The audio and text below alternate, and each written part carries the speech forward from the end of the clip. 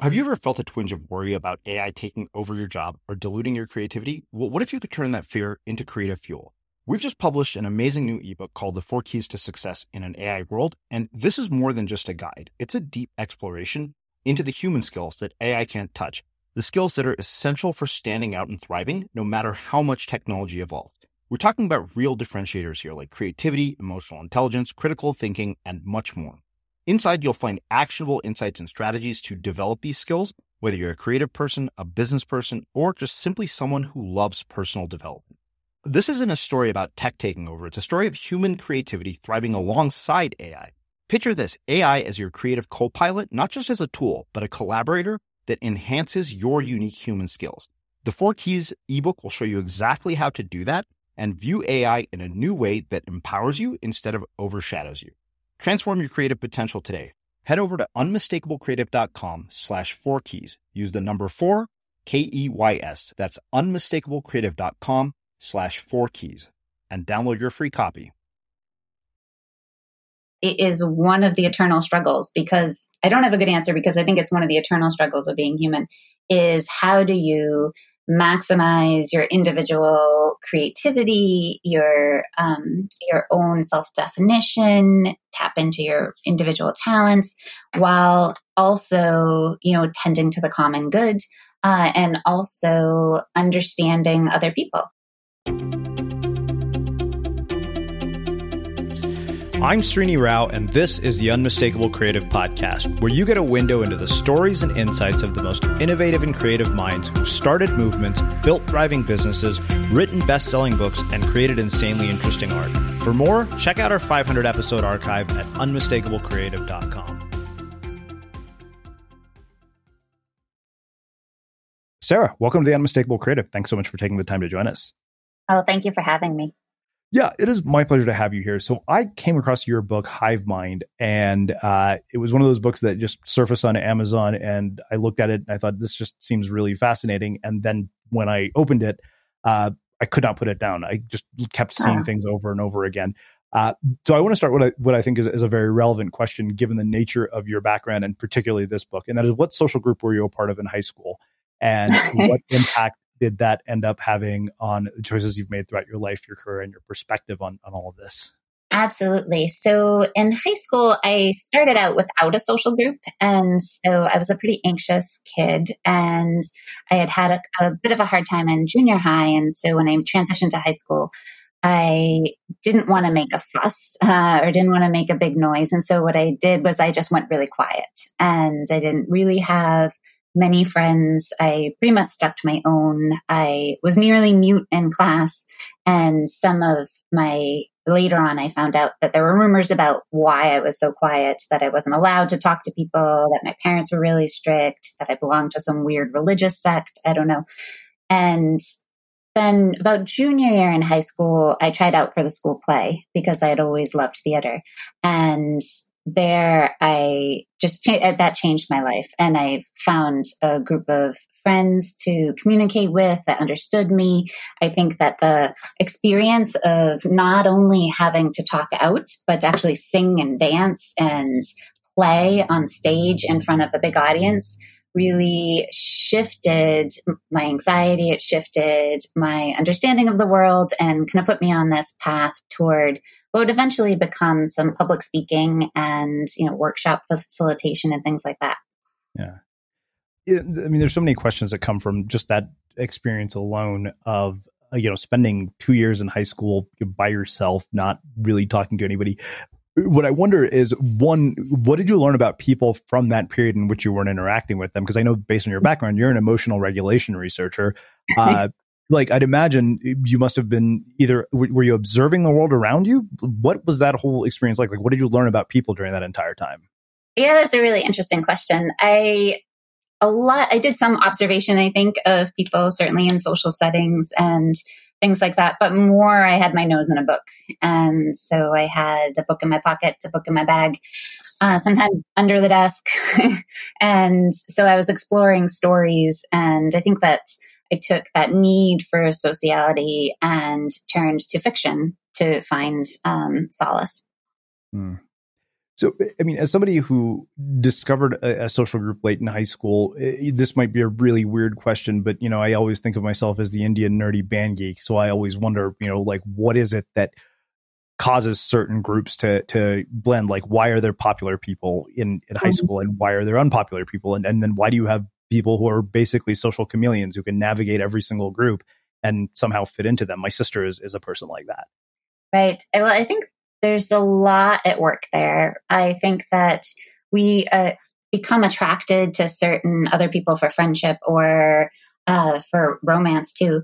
That I think a lot of what goes into that is, does this person view the world like I view the world? And you develop this affinity based on this shared understanding of the world. And that can be simple, practical things like we play band together, or we do theater, or we do sports. But I think it's more than that. And I think it's subtler than that. It probably has more to do with how we approach other people, how we see the world. Yeah. Popularity versus unpopularity, a lot of that I think is hive mindy, right? To the extent to which people meet the social norms of what is considered attractive, what is considered cool, what is, and that's going to vary a lot, school to school, culture to culture, certainly, even geographical region, things like that. Well, it's funny because recently I was on this Netflix documentary about matchmaking, and all these people from my past showed up in my life. And it was the strangest thing to me because like I saw everyone, particularly like girls that I thought were popular or cute, it was basically girls that were people that I never had a chance with. And I realized they never saw it that way. That was entirely based on my self-perception. Right. Which that to me alone is kind of weird. But what role do parents play and in shaping this worldview? Because I feel like mine has constantly evolved throughout my life, particularly when you are raised in an immigrant culture. You have a very sort of static worldview that is not really even one that you choose, but is almost imposed on you. Right. Well, I think our worldview is largely shaped by the people around us. And so when you're growing up, that is more your parents than anyone else. And that's why you see a lot. I mean, if you look at political beliefs in particular, you see that at least in early years, children tend to look like their parents. And then we start breaking out in middle school and adolescence, and peers become a lot more important and a lot more influential. And that's a lot of why there's a lot of conflict at that age. Because all of a sudden your influence is gone, and not gone, but reduced. And I think that, and then at college, you kind of find yourself. And I think a lot of this finding yourself is finding other people who see the world like you do, and then being influenced by those other people. And so we start out, if we have close parents who are in a certain kind of family structure, and then move on to our peers and then the greater world. And finding ourselves is, very often socially mediated. Yeah. Well, it's funny when you say it that way. It's like, oh, well, no wonder most of the Indian kids are the dorks at school. That's what their parents want them to be. But the funny thing about that, so you mentioned sort of conflict, and this always takes me back when I think about adolescence to the fights that you have as a junior high kid with your parents about wanting to be cool and need nice clothes and expensive stuff.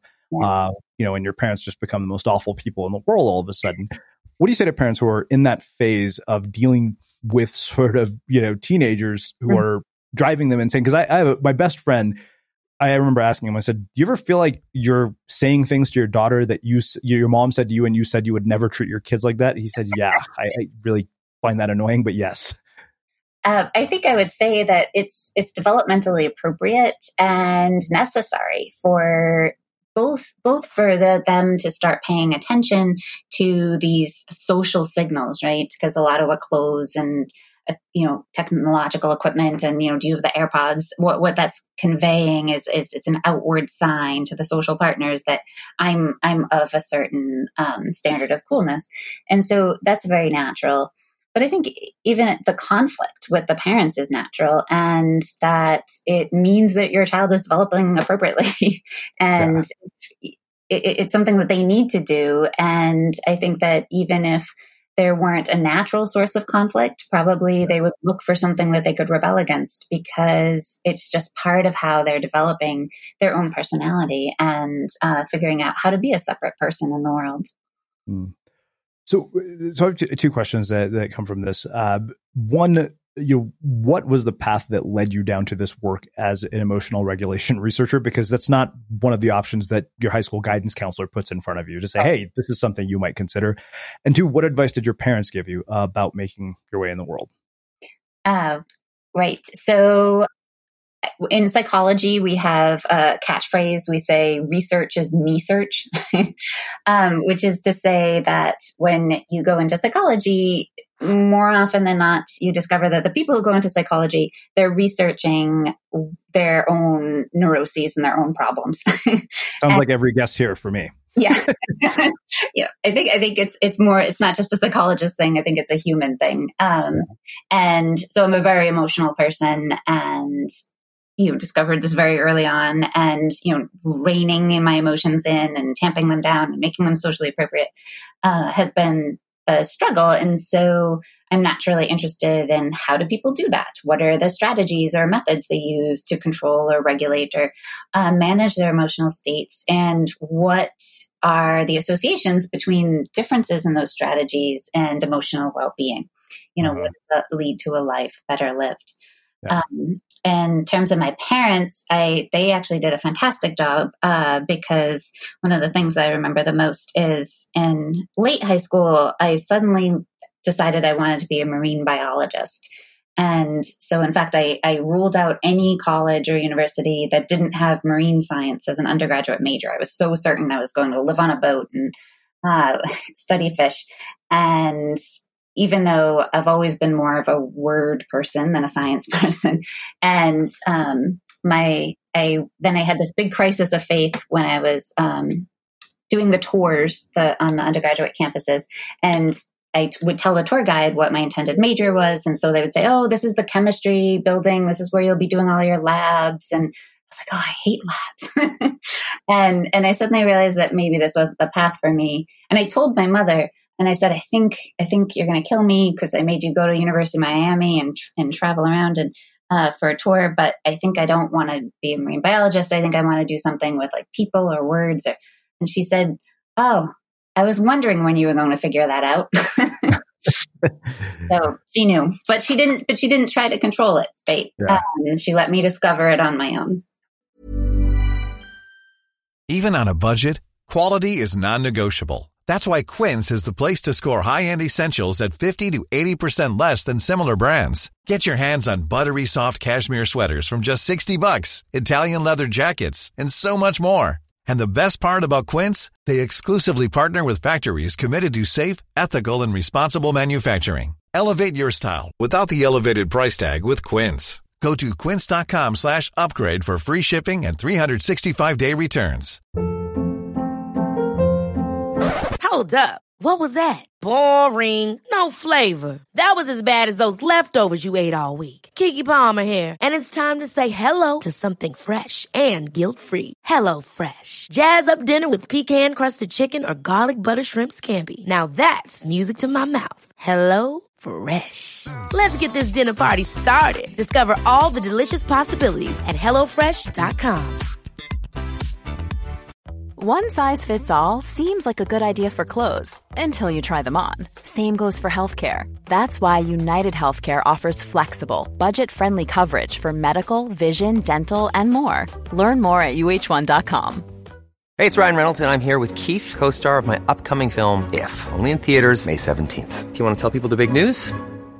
All right, I'll do it. Sign up now and you'll get unlimited for $15 a month and 6 months of Paramount Plus Essential Plan on us. MintMobile.com/switch. Upfront payment of $45 equivalent to $15 per month. Unlimited over 40 gigabytes per month. Face lower speeds. Videos at 480p. Active Mint customers by 531.24 get 6 months of Paramount Plus Essential Plan. Auto renews after 6 months. Offer ends May 31st, 2024. Separate Paramount Plus registration required. Terms and conditions apply if rated PG. Quality sleep is essential. That's why the Sleep Number Smart Bed is designed for your ever-evolving sleep needs. Need a bed that's firmer or softer on either side? Helps you sleep at a comfortable temperature? Sleep Number Smart Beds let you individualize your comfort so you sleep better together. JD Power ranks Sleep Number number 1 in customer satisfaction with mattresses purchased in-store. And now, save 50% on the Sleep Number Limited Edition Smart Bed for a limited time. For JD Power 2023 award information, visit jdpower.com/awards. Only at a Sleep Number store or sleepnumber.com.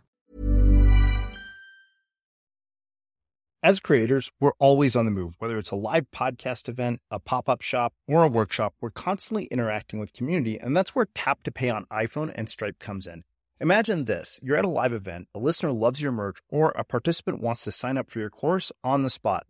With Tap to Pay on iPhone and Stripe, you can accept their payments right there and then, right from your iPhone, so there's no extra hardware or no delays. Total game changer. It's not just for creators. Any business owner can do this. It's about making transactions smoother and much more personal, growing your business in your way.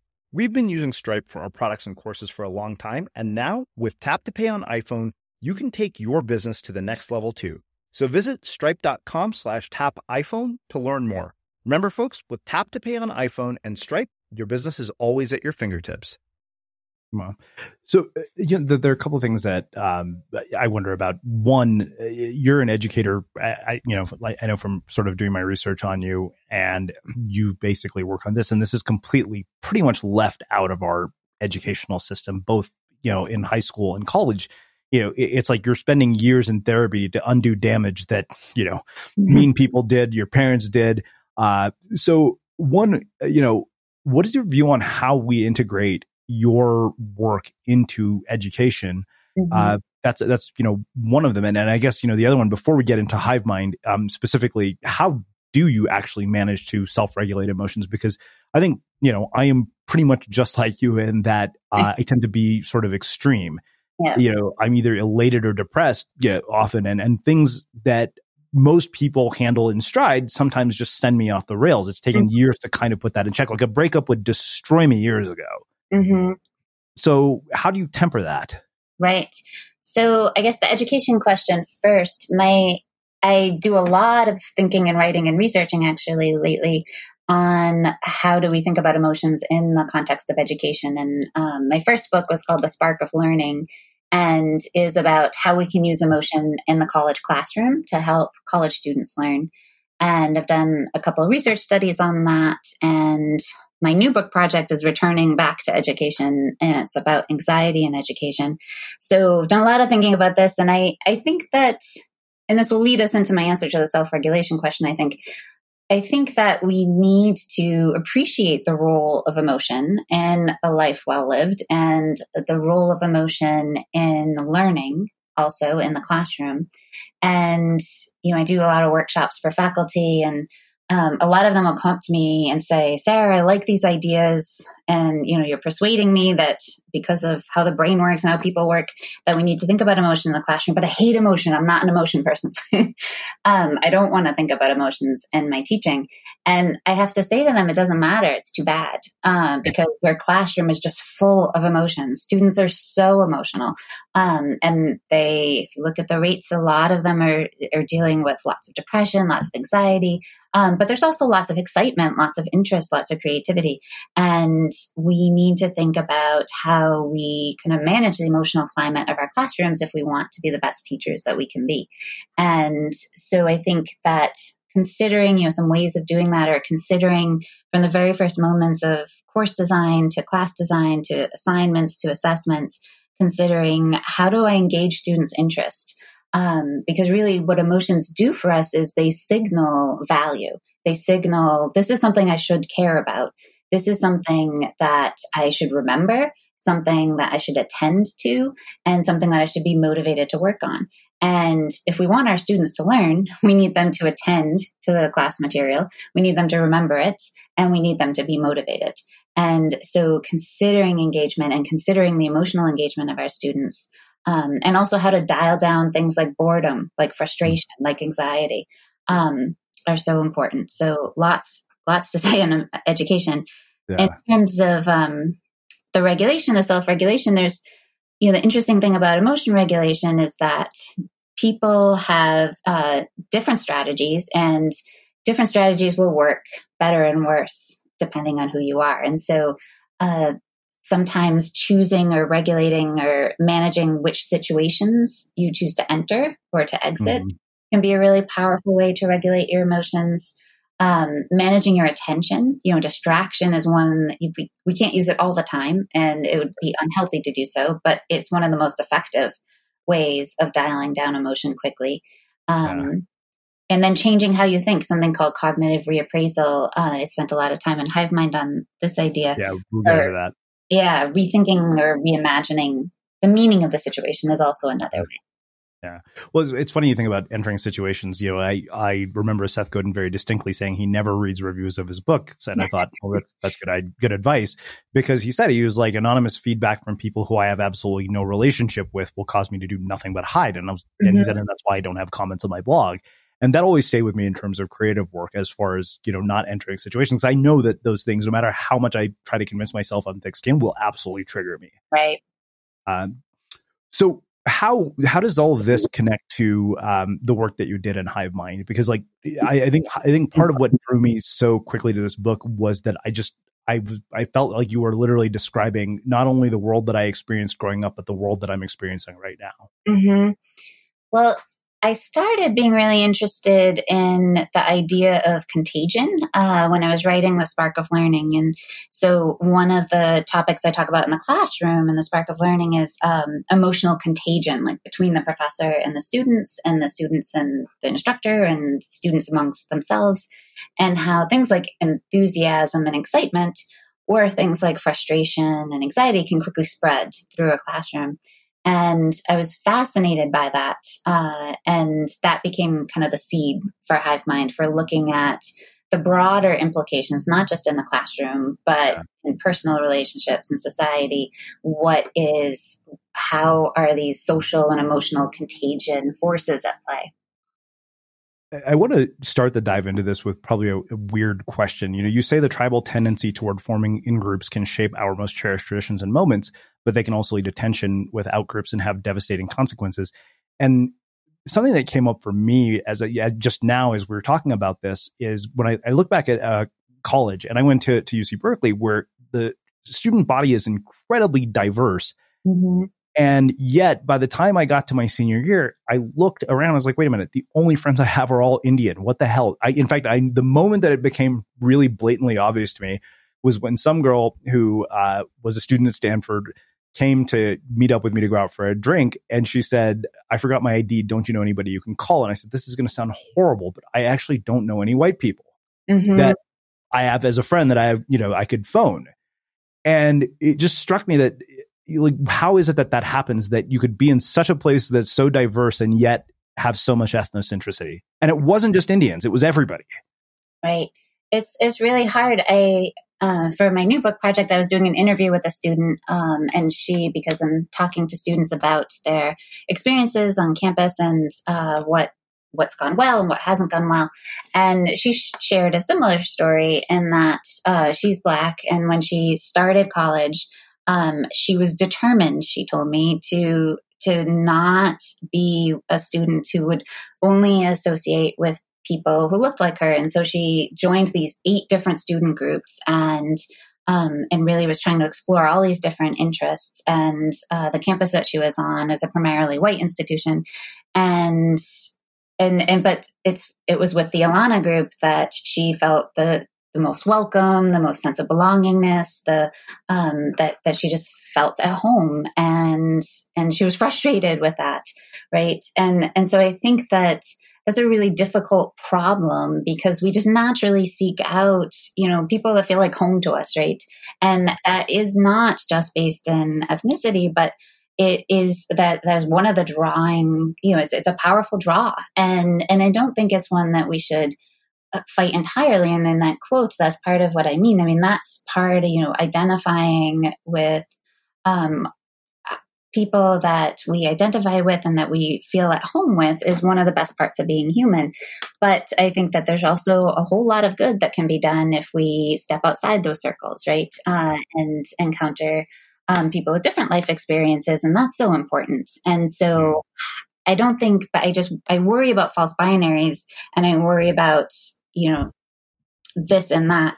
And so how can we have both, right? How can we identify with and seek solace from and cherish people that are like us, but also reach out to people who are not like us? How can we have? Well, so, in the book, you kind of describe hive mind, and you say that it refers to the principle that what we know and feel is not determined in a vacuum of independent experiences and decisions, but it's shaped by the collective. Mm-hmm. And the hive mind collectively decides what's true, what's proper, and what's important. And it isn't just positive and negative judgments that are shaped by the hive mind, but rather it's critical in shaping our perception of the world and what you call building consensus reality. Mm-hmm. And in all honesty, like the thing that it takes me right back to is culture. I grew up in a culture where you're taught very specific things about what ambition means, what success means, what a good life means, only to basically get out of college, get to the age of 30 and realize I didn't agree with any of it. Mainly because I think what had happened, especially now, because I've spent 10 years talking to people like you, the sheer variety of data points that I'm drawing from basically completely altered that what was once consensus reality. Mm-hmm. Yeah, I think that's why I think it's so important to talk to lots of people as you're doing, and also to read lots of stories. I think that storytelling and fiction writing are really wonderful ways that we can get exposed to just different ways of viewing the world. Because I just had this experience, on my campus, like many campuses, almost all the campuses we're struggling with, going back and forth about, are we going to meet with our students face to face? Is it going to be online? And I'm of the opinion that we should be online and that it's safer. And I have a lot of fears about being in the classroom right now. And I'm mostly talking to people who agree with me. And then I happen to talk to this one person who's this person that I really like on campus. We've worked together for 10 years, but I don't know him terribly well. And he just had every alternative opinion to mine. And it was funny to communicate because we kept assuming the other person agreed. It's called the false consensus effect. And then we kept discovering, wait a minute, we're seeing this issue completely differently. And it really was like seeing an entire different lens on the world. And I think it's important to put on those lenses and realize that those views are out there. Yeah. Well, I think that, early in the book, in the section you called Autumn, you said we're synchronous beings and the contents of our minds spread from one of us to another easily and effortlessly, whether in person or online. Fear and love and hate are infectious and they spread over new media. And, obviously to me as a media creator, that was one of the things that really stood out because I realized that, I think where it became very apparent to me is when I look at my news consumption habits and I see that, if I watch Seth Meyers, YouTube is going to recommend Stephen Colbert and Trevor Noah. And every now and then I will turn on Sean Hannity just to see, or Tucker Carlson to see what these people are saying. Given what you know about this, what scares you about how divided the media is? Because it like when I see the difference, I'm like, wow, millions of people are getting two versions of what they believe is the actual truth. Right. Yeah, that is very scary. And even scarier are those algorithms, right, that are pushing you and the fact that our young people and who don't have as much of a filter, who don't have that insight, who are not reading articles about polarization and realize that it's out there, that they are being exposed to different realities. And a lot of really remarkable writing's been done on YouTube algorithms and radicalization, and because they're just computers just figuring this out, but that you just that they're designed to move you out toward the fringes, and that's alarming. I think that one of the most unfortunate things about that polarization is that there are a lot of people who are more in the middle. I think that there is some data on this, that things like The Daily Show and things like Hannity are, on opposite spectrums for sure. And there are people whose beliefs conform there, but that there are a lot more people. There's more talk about polarization, and there's more. And I think that these news pundits are also targeting themselves toward these polls. But that there are a lot of people whose beliefs don't conform to the polls, and that we should be developing media to speak to them. And that's not, this is all so complex and so tricky, because I'm not advocating, kind of the both sides-isms. And, there are a lot of issues where it's not true that, okay, we have the left and the right and they each have opposite views and the truth is in the middle. There's some things that's true about, but there are a lot of things that it's not. And so how do you decrease this polarization while not, kind of pandering to this idea that every issue has two opposite sides? Yeah.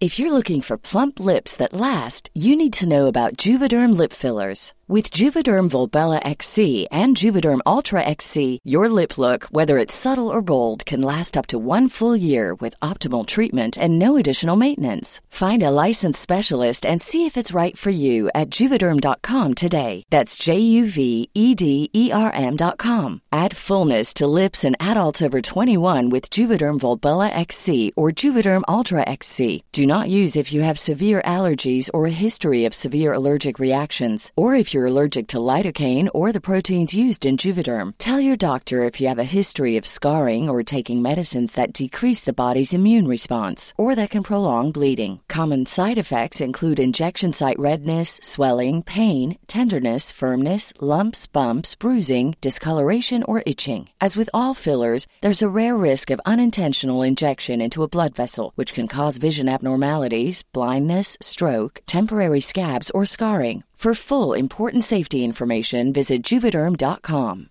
Ever catch yourself eating the same flavorless dinner 3 days in a row? Dreaming of something better? Well, HelloFresh is your guilt-free dream come true, baby. It's me, Keke Palmer. Let's wake up those taste buds with hot, juicy pecan-crusted chicken or garlic butter shrimp scampi. Hello Fresh. Stop dreaming of all the delicious possibilities and dig in at HelloFresh.com. Let's get this dinner party started. Quality sleep is essential. That's why the Sleep Number Smart Bed is designed for your ever-evolving sleep needs. Need a bed that's firmer or softer on either side? Helps you sleep at a comfortable temperature? Sleep Number Smart Beds let you individualize your comfort, so you sleep better together. J.D. Power ranks Sleep Number number 1 in customer satisfaction with mattresses purchased in-store. And now, save 50% on the Sleep Number Limited Edition Smart Bed for a limited time. For J.D. Power 2023 award information, visit jdpower.com/awards. Only at a Sleep Number store or sleepnumber.com. Hey, it's Ryan Reynolds, and I'm here with Keith, co-star of my upcoming film, If, only in theaters May 17th. Do you want to tell people the big news? All right, I'll do it. Sign up now and you'll get unlimited for $15 a month and 6 months of Paramount Plus Essential Plan on us. MintMobile.com/switch. Upfront payment of $45 equivalent to $15 per month. Unlimited over 40 gigabytes per month. Face lower speeds. Videos at 480p. Active Mint customers by 531.24 get 6 months of Paramount Plus Essential Plan. Auto renews after 6 months. Offer ends May 31st, 2024. Separate Paramount Plus registration required. Terms and conditions apply if rated PG. One size fits all seemed like a good idea for clothes. Nice dress. It's a t-shirt. Until you tried it on. Same goes for your healthcare. That's why United Healthcare offers a variety of flexible, budget-friendly coverage for medical, vision, dental, and more. So whether you're between jobs, coming off a parent's plan, or even missed open enrollment, you can find the plan that fits you best. Find out more about United Healthcare coverage at UH1.com. That's UH1.com. As creators, we're always on the move. Whether it's a live podcast event, a pop-up shop, or a workshop, we're constantly interacting with community, and that's where Tap to Pay on iPhone and Stripe comes in. Imagine this. You're at a live event, a listener loves your merch, or a participant wants to sign up for your course on the spot. With Tap to Pay on iPhone and Stripe, you can accept their payments right there and then, right from your iPhone, so there's no extra hardware or no delays. Total game changer. It's not just for creators. Any business owner can do this. It's about making transactions smoother and much more personal, growing your business in your way. We've been using Stripe for our products and courses for a long time, and now with Tap to Pay on iPhone, you can take your business to the next level too. So visit stripe.com/tapiphone to learn more. Remember, folks, with Tap to Pay on iPhone and Stripe, your business is always at your fingertips. Well, I mean, I think that makes a perfect segue to, what you basically go into, what you call the fiction ourselves. And you say the diffusion of thoughts from one to another, hopping across the human hive mind may be responsible for the vast majority of what we agree upon as reality.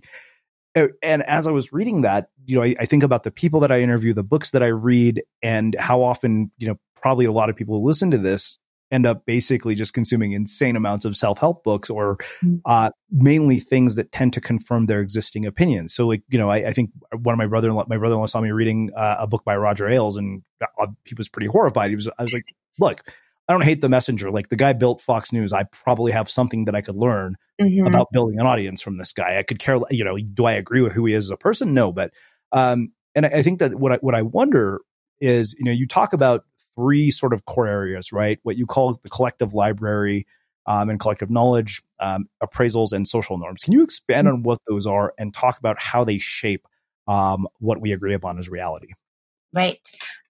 So the collective library is a term by a literature professor that has to do with the stories that we consume collectively. And so in the book, I use the example of Romeo and Juliet. You don't need to have read Romeo and Juliet to know the story, right? It just gets woven into so many different TV shows, plot lines, conversations. They are just sort of pre-internet memes that shape how we think about the world. And social norms are fascinating. Those are just little rules for behaviors that we collectively decide on. And so, you wear pants to the grocery store, hopefully, that you whisper in a library, but you can shout at a rock concert. Classic example is the elevator, that you know exactly what to do when you hit an elevator, that you press the button, you turn around, you face the front. And so they're just these little ways, little rules for how we behave. And how we think our other social others behave is how we ourselves decide to behave. And I think, mask wearing is a contemporary example of this. And you can see in certain parts of the United States, mask wearing has become a social norm. I live in Massachusetts, and when I go to the grocery store, there's not a single person not in masks. And, that everywhere you go, people are wearing them, even if there isn't a sign on the door. And other parts of the country, that's not true, right? In other parts of the country, people wearing masks are in the minority. And so I think that's a really great example of social norms that in a certain subculture, it's communicated, this is what we do, this is how we behave, and everyone kind of conforms. If I walk down the street and everyone's wearing a mask, I'm going to take my mask out of my pocket and put it on. There's just like this social pressure. And then finally, appraisals are teeny tiny little stories that we tell ourselves about how the world works. And there's interpretations of, what's important, what is good, what is attractive, and we are constantly making appraisals all of the time. And as we mentioned earlier, one of the best ways of regulating your emotions is figuring out what your appraisals are and also how you could maybe change them to be a little healthier. And so I could make an appraisal about this podcast interview that I'm going to do a terrible job and that then I'll feel embarrassed and it's going to be out there in the world. And that might be my initial appraisal interpretation of this situation. And then I can reappraise it, right? I can think of the podcasts I've listened to where the person did a kind of crappy job and I didn't even pay attention, right? Or, people listen to podcasts while they're jogging, while they're cooking dinner. No one's going to be paying attention to every that I say. And so those are reappraisals that can then help me feel less anxious. Yeah. So as you were saying that, the thing that came to mind for me was, how do you have a coexistence of some sort of individual self-expression within the context of a hive mind? And, to make it more concrete for you, what it makes me wonder is why is it that some content creators manage to stand out online and build audiences versus others who don't? Because I think that those two questions are kind of the same question, with just one of them as a concrete example. Right. It's a fascinating question. I don't have a good answer. I don't think, but I think that it is one of the eternal struggles, because I don't have a good answer, because I think it's one of the eternal struggles of being human, is how do you maximize your individual creativity, your own self-definition, tap into your individual talents, while also, tending to the common good, and also understanding other people. And so with the example that you ask about specifically, I think what people are looking for, when people leap up and become, big influencers or get a big following, it's partly because they have some individual flair, right? Something that makes them stand out. This is just not someone, just another, kind of carbon copy of everyone else who's doing a podcast or a TV show or whatever, blog. But I think that the most successful also tap into something that the hive mind itself is really interested in, right? You're hitting a topic or a style or a question that is really important to the collective, that's really important.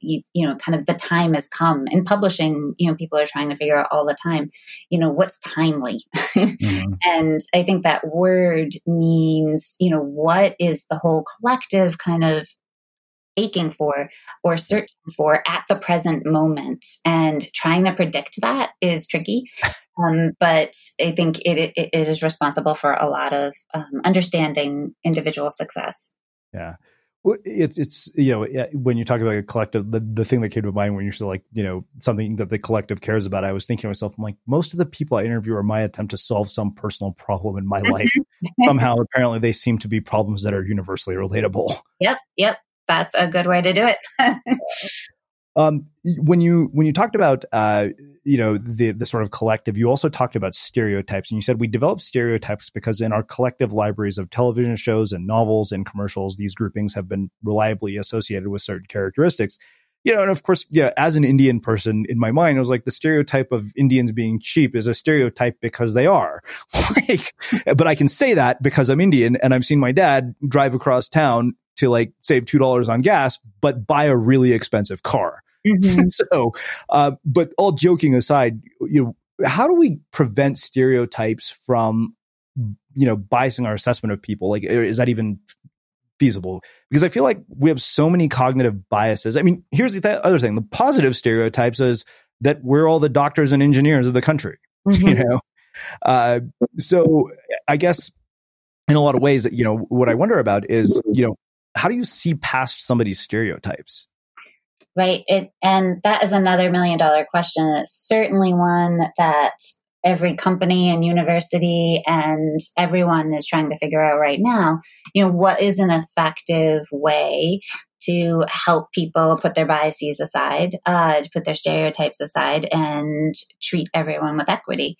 And there are some contenders for various trainings that people have done, implicit bias training. There's either workshops led by individuals who are skilled in the techniques, or there's even computerized programs that supposedly try to decrease people's implicit bias.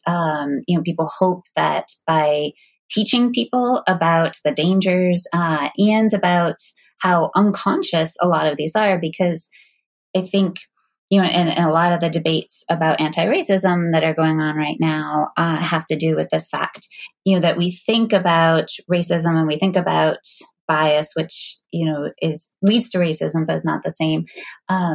We tend to think about, okay, is this person racist? Is this something someone is doing consciously, that they have this explicit attitude, they know about it, and then they're acting on it.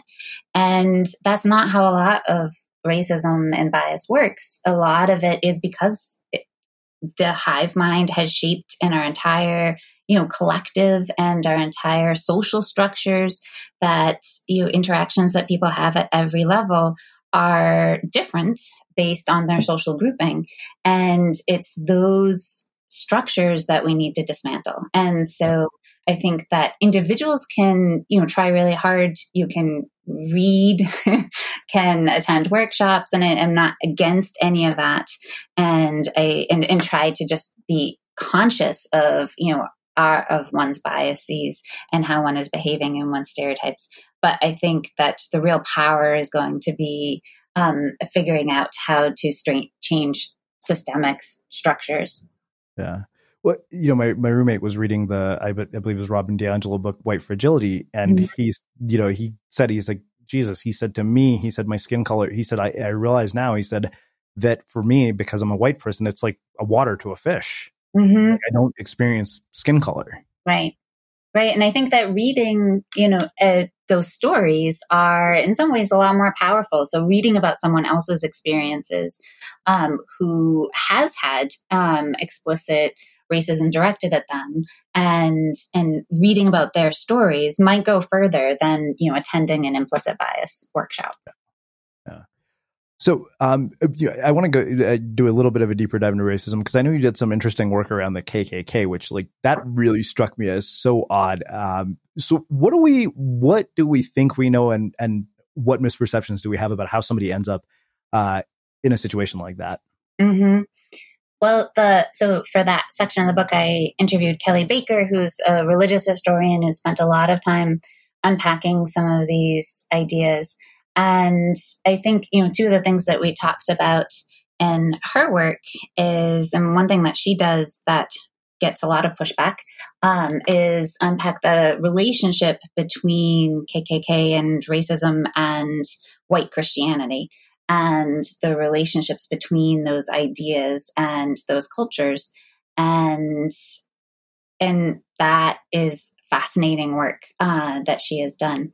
I also get into a little bit, both with her and some other readings, the levels at which sometimes groups like that are appealing to that collective side of ourselves, not just racist groups, but other kinds of cults or really strong belief groups, and that they explicitly tap into our need for belonging, our desire to have a smaller group where we share ideas about the world, where we share markings, the costumes.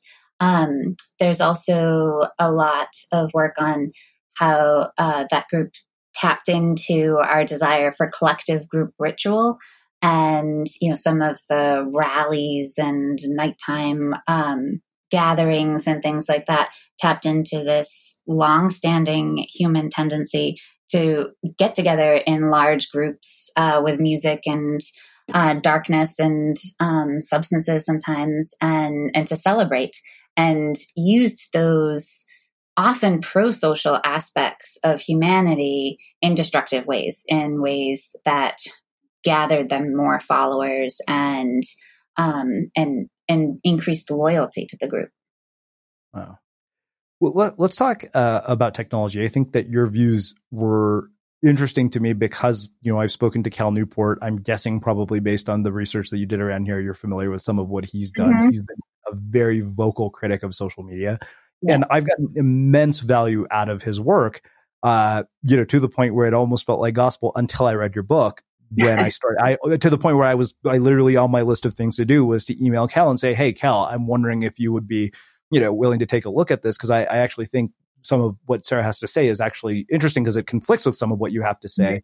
And you really did a very thorough job kind of picking apart a lot of what people like Cal, people like Nirael, and many of these sort of productivity experts say. That being said, like I said, I find Cal's work immensely valuable. It's been instrumental to my own creative process, but you kind of made me rethink the sort of extremist attitude I developed about it. Mm-hmm. Well, I think that what I would say about it, you got at right in that last phrase. And yeah. I am, I use the Pomodoro technique. I love life hacker, maximizing productivity, and helping me, it's a way of emotion regulation, really, to decrease procrastination, and all of that. And so I am not opposed to any of Cal's ideas or Nir's about strategizing around the pull of social media, because it's definitely there. And it can be destructive to productivity. It can also, if we really get into social comparison and things like that, it can harm well-being. Where I do disagree, and And I think the data don't support just kind of a blanket, it's all terrible, right? And the language, not so much in their books, but a lot of the op-eds and some other people's books really get into this demonizing of technology and of social media. And they'll use language, the devil lives inside our phones and, the scourge and this really dramatic language. And I don't think that the data supports that. And if you break down a lot of the major reviews over, a decade or so, there are definitely, volumes of use of social technology. Again, lots of social comparison. So using it most of the day, lots of social comparison. Also lurking is really terrible, that are associated with poor mental well-being. There are also patterns, such as active use, commenting, sharing, interacting, more moderate forms of use that are associated with better well-being than people who don't use social media at all. And certainly, and I have to admit to a little bit of smugness, with the, at the start of lockdown and through to now, you hear a lot less of this, social media is all terrible because we knew it. Right. Yeah. And like screen time is going to kill us. Because it's been a lifeline, a social and emotional lifeline to pretty much everyone, so that we can still have Zoom happy hours and we can still interact on whatever our platform of preferences. And I think that has really demonstrated, I feel like my position has always been, yes, there's terrible things about social technology, but there's amazing things too. And I think we've seen more of that amazingness.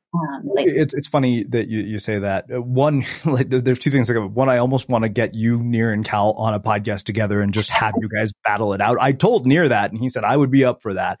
And I'm pretty sure Cal would too. I think it would be really fascinating to have just the three of you presenting your viewpoints together because, like I said, I think I like right after I read your book, it made me sort of be okay with the fact that it was like, great. Cause, I mentioned to you, I was recently on this documentary and I'm like, well, my social media is actually really interesting right now because I'm getting messages from potential women that might want to date me. I'm kind of like, this is way better than it's been in the past. Yep. So I'm kind of intrigued by it at the moment. All joking aside, I also, the thing is, it was also incredibly overwhelming at the start because I'd actually stopped completely for 90 days. Mm-hmm. And to figure out how to be productive with it was a real challenge. But so the positives I'm, well aware from your research, but you also highlighted the negatives, which I appreciated. You talked about echo chambers. And, I think that like even the group of people that I associate with online, largely people who are guests on this podcast, people who are into personal development, I think that like we're kind of an echo chamber of our own, which is why I try to get the most diverse cross section of guests that I possibly can and don't really care to hear from people that everybody knows. Right. Yeah. And I think that's something that we can explicitly work on, as you are indicating that you work on, and trying to reach out. And you probably don't have to go all the way to Sean Hannity, but listen, to read, to follow on Twitter, people who are a little bit different than you, intellectually, politically, creatively, I think really is going to benefit everyone. So, I think where we're getting to that point of, okay, like we've talked about sort of the problems and sort of the landscape. And I think that, you really at the end go into solutions, right? But you say collectively, the research suggests that by changing our stories, our appraisals, we may be able to come together or, over some of the most contentious, divisive issues that face us. We can think of ourselves as a human hive as capable of changes of, to take the perspective of people different than us. And I think that, to me, if I remember correctly, this was the quote I tweeted. It wasn't, I'm not going to remember it word for word, that if, we don't expose ourselves to other people's opinions, we'll never have a reason to question our own beliefs. Yeah. So where do we go from here? Like what you called, B lessons last chapter, like how do we begin to come to some sort of consensus reality that isn't toxic and, doesn't appear to be, leading us toward World War III, which is where I feel that we're kind of headed at the moment. Right. A lot of different things. I mean, I think that our current challenges are in one way an opportunity to think through some of these. How do we change the world for the better? And I think I spent a lot of the book talking about individuality versus the collective good. And I think in the present moment, this is kind of a reckoning, right? And we need to face, to what degree are we going to tend to the common good? To what degree are we going to give up some of our individuality in order to make sure that everyone's healthy and make sure that everyone is protected? A lot of what's going on in elementary and secondary education, a lot of those debates about how are we going to educate our youth in the middle of a pandemic, is illustrating some of the weaknesses of our educational system and how we maybe haven't tended to the collective good. And so I think that we're going to be forced to change a lot. And my hope is that as we make these changes, as we kind of innovate, that we will make ones that are good for everyone, that elicit the common good. I think in terms of technology, I summarize up my stance on technology as enhance, don't eclipse.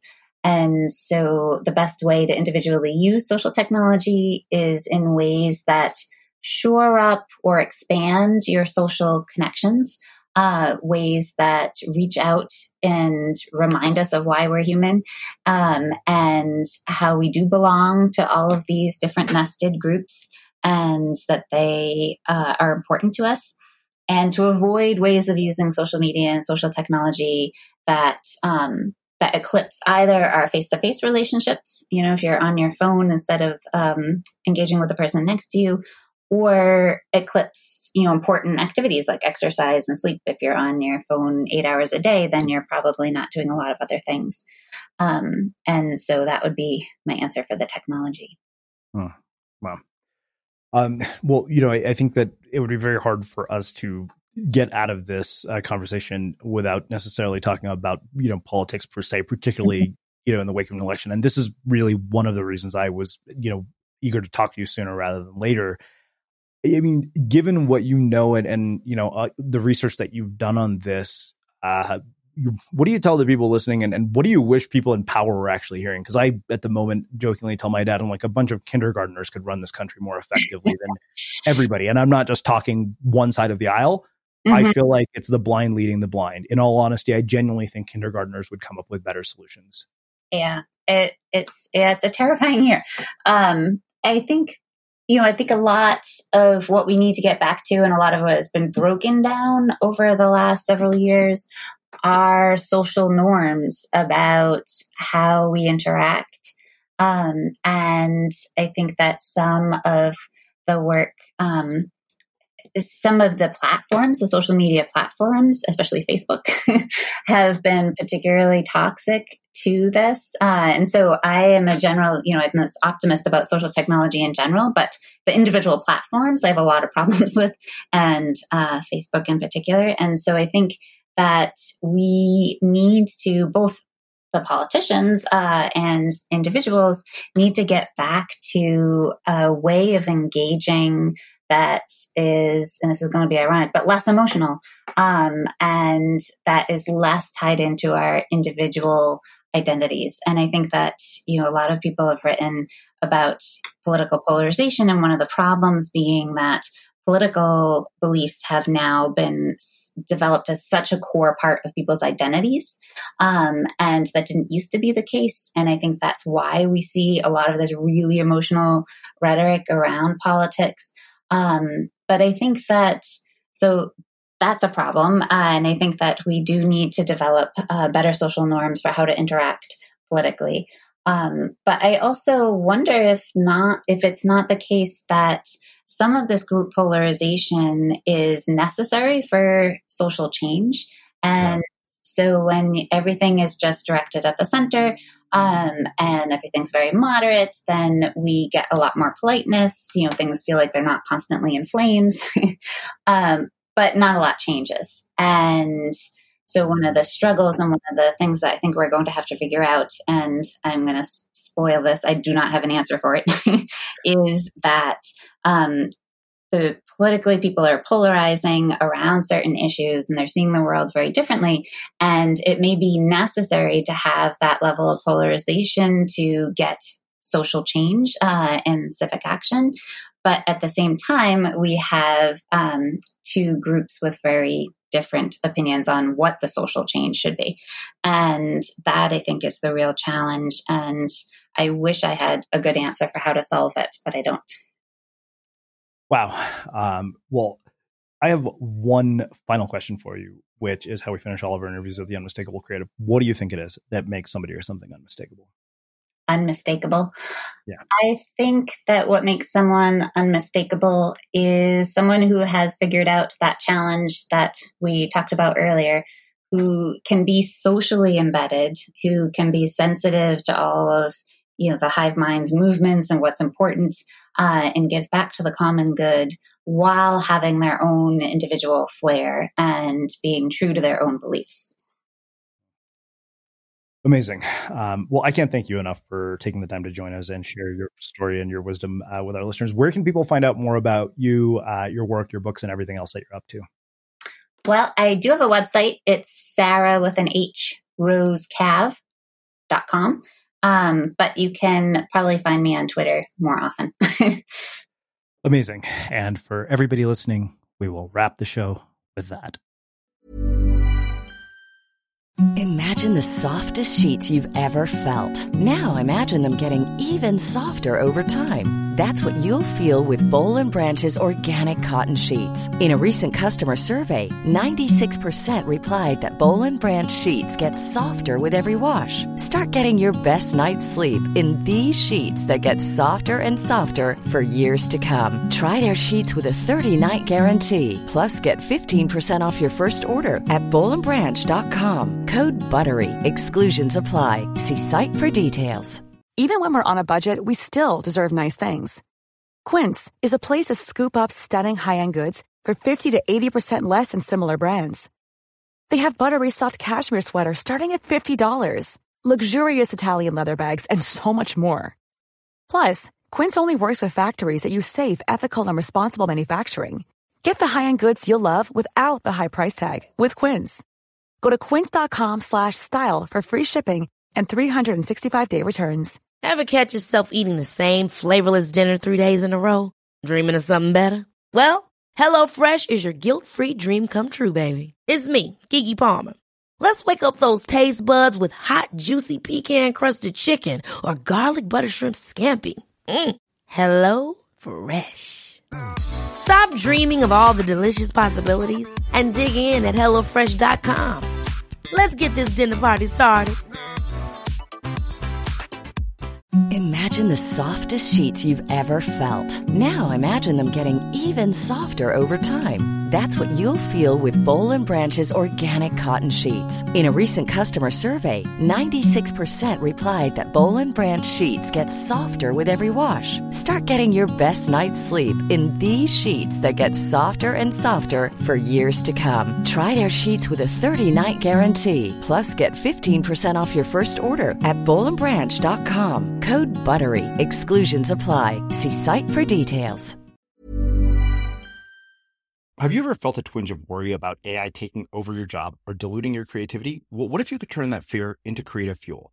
We've just published an amazing new ebook called The 4 Keys to Success in an AI World, and this is more than just a guide. It's a deep exploration into the human skills that AI can't touch, the skills that are essential for standing out and thriving no matter how much technology evolves. We're talking about real differentiators here like creativity, emotional intelligence, critical thinking, and much more. Inside, you'll find actionable insights and strategies to develop these skills, whether you're a creative person, a business person, or just simply someone who loves personal development.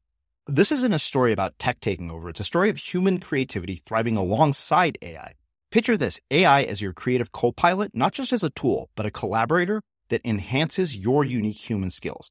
The 4 Keys ebook will show you exactly how to do that and view AI in a new way that empowers you instead of overshadows you. Transform your creative potential today. Head over to unmistakablecreative.com/4keys. Use the number 4, Keys. That's unmistakablecreative.com/4keys and download your free copy.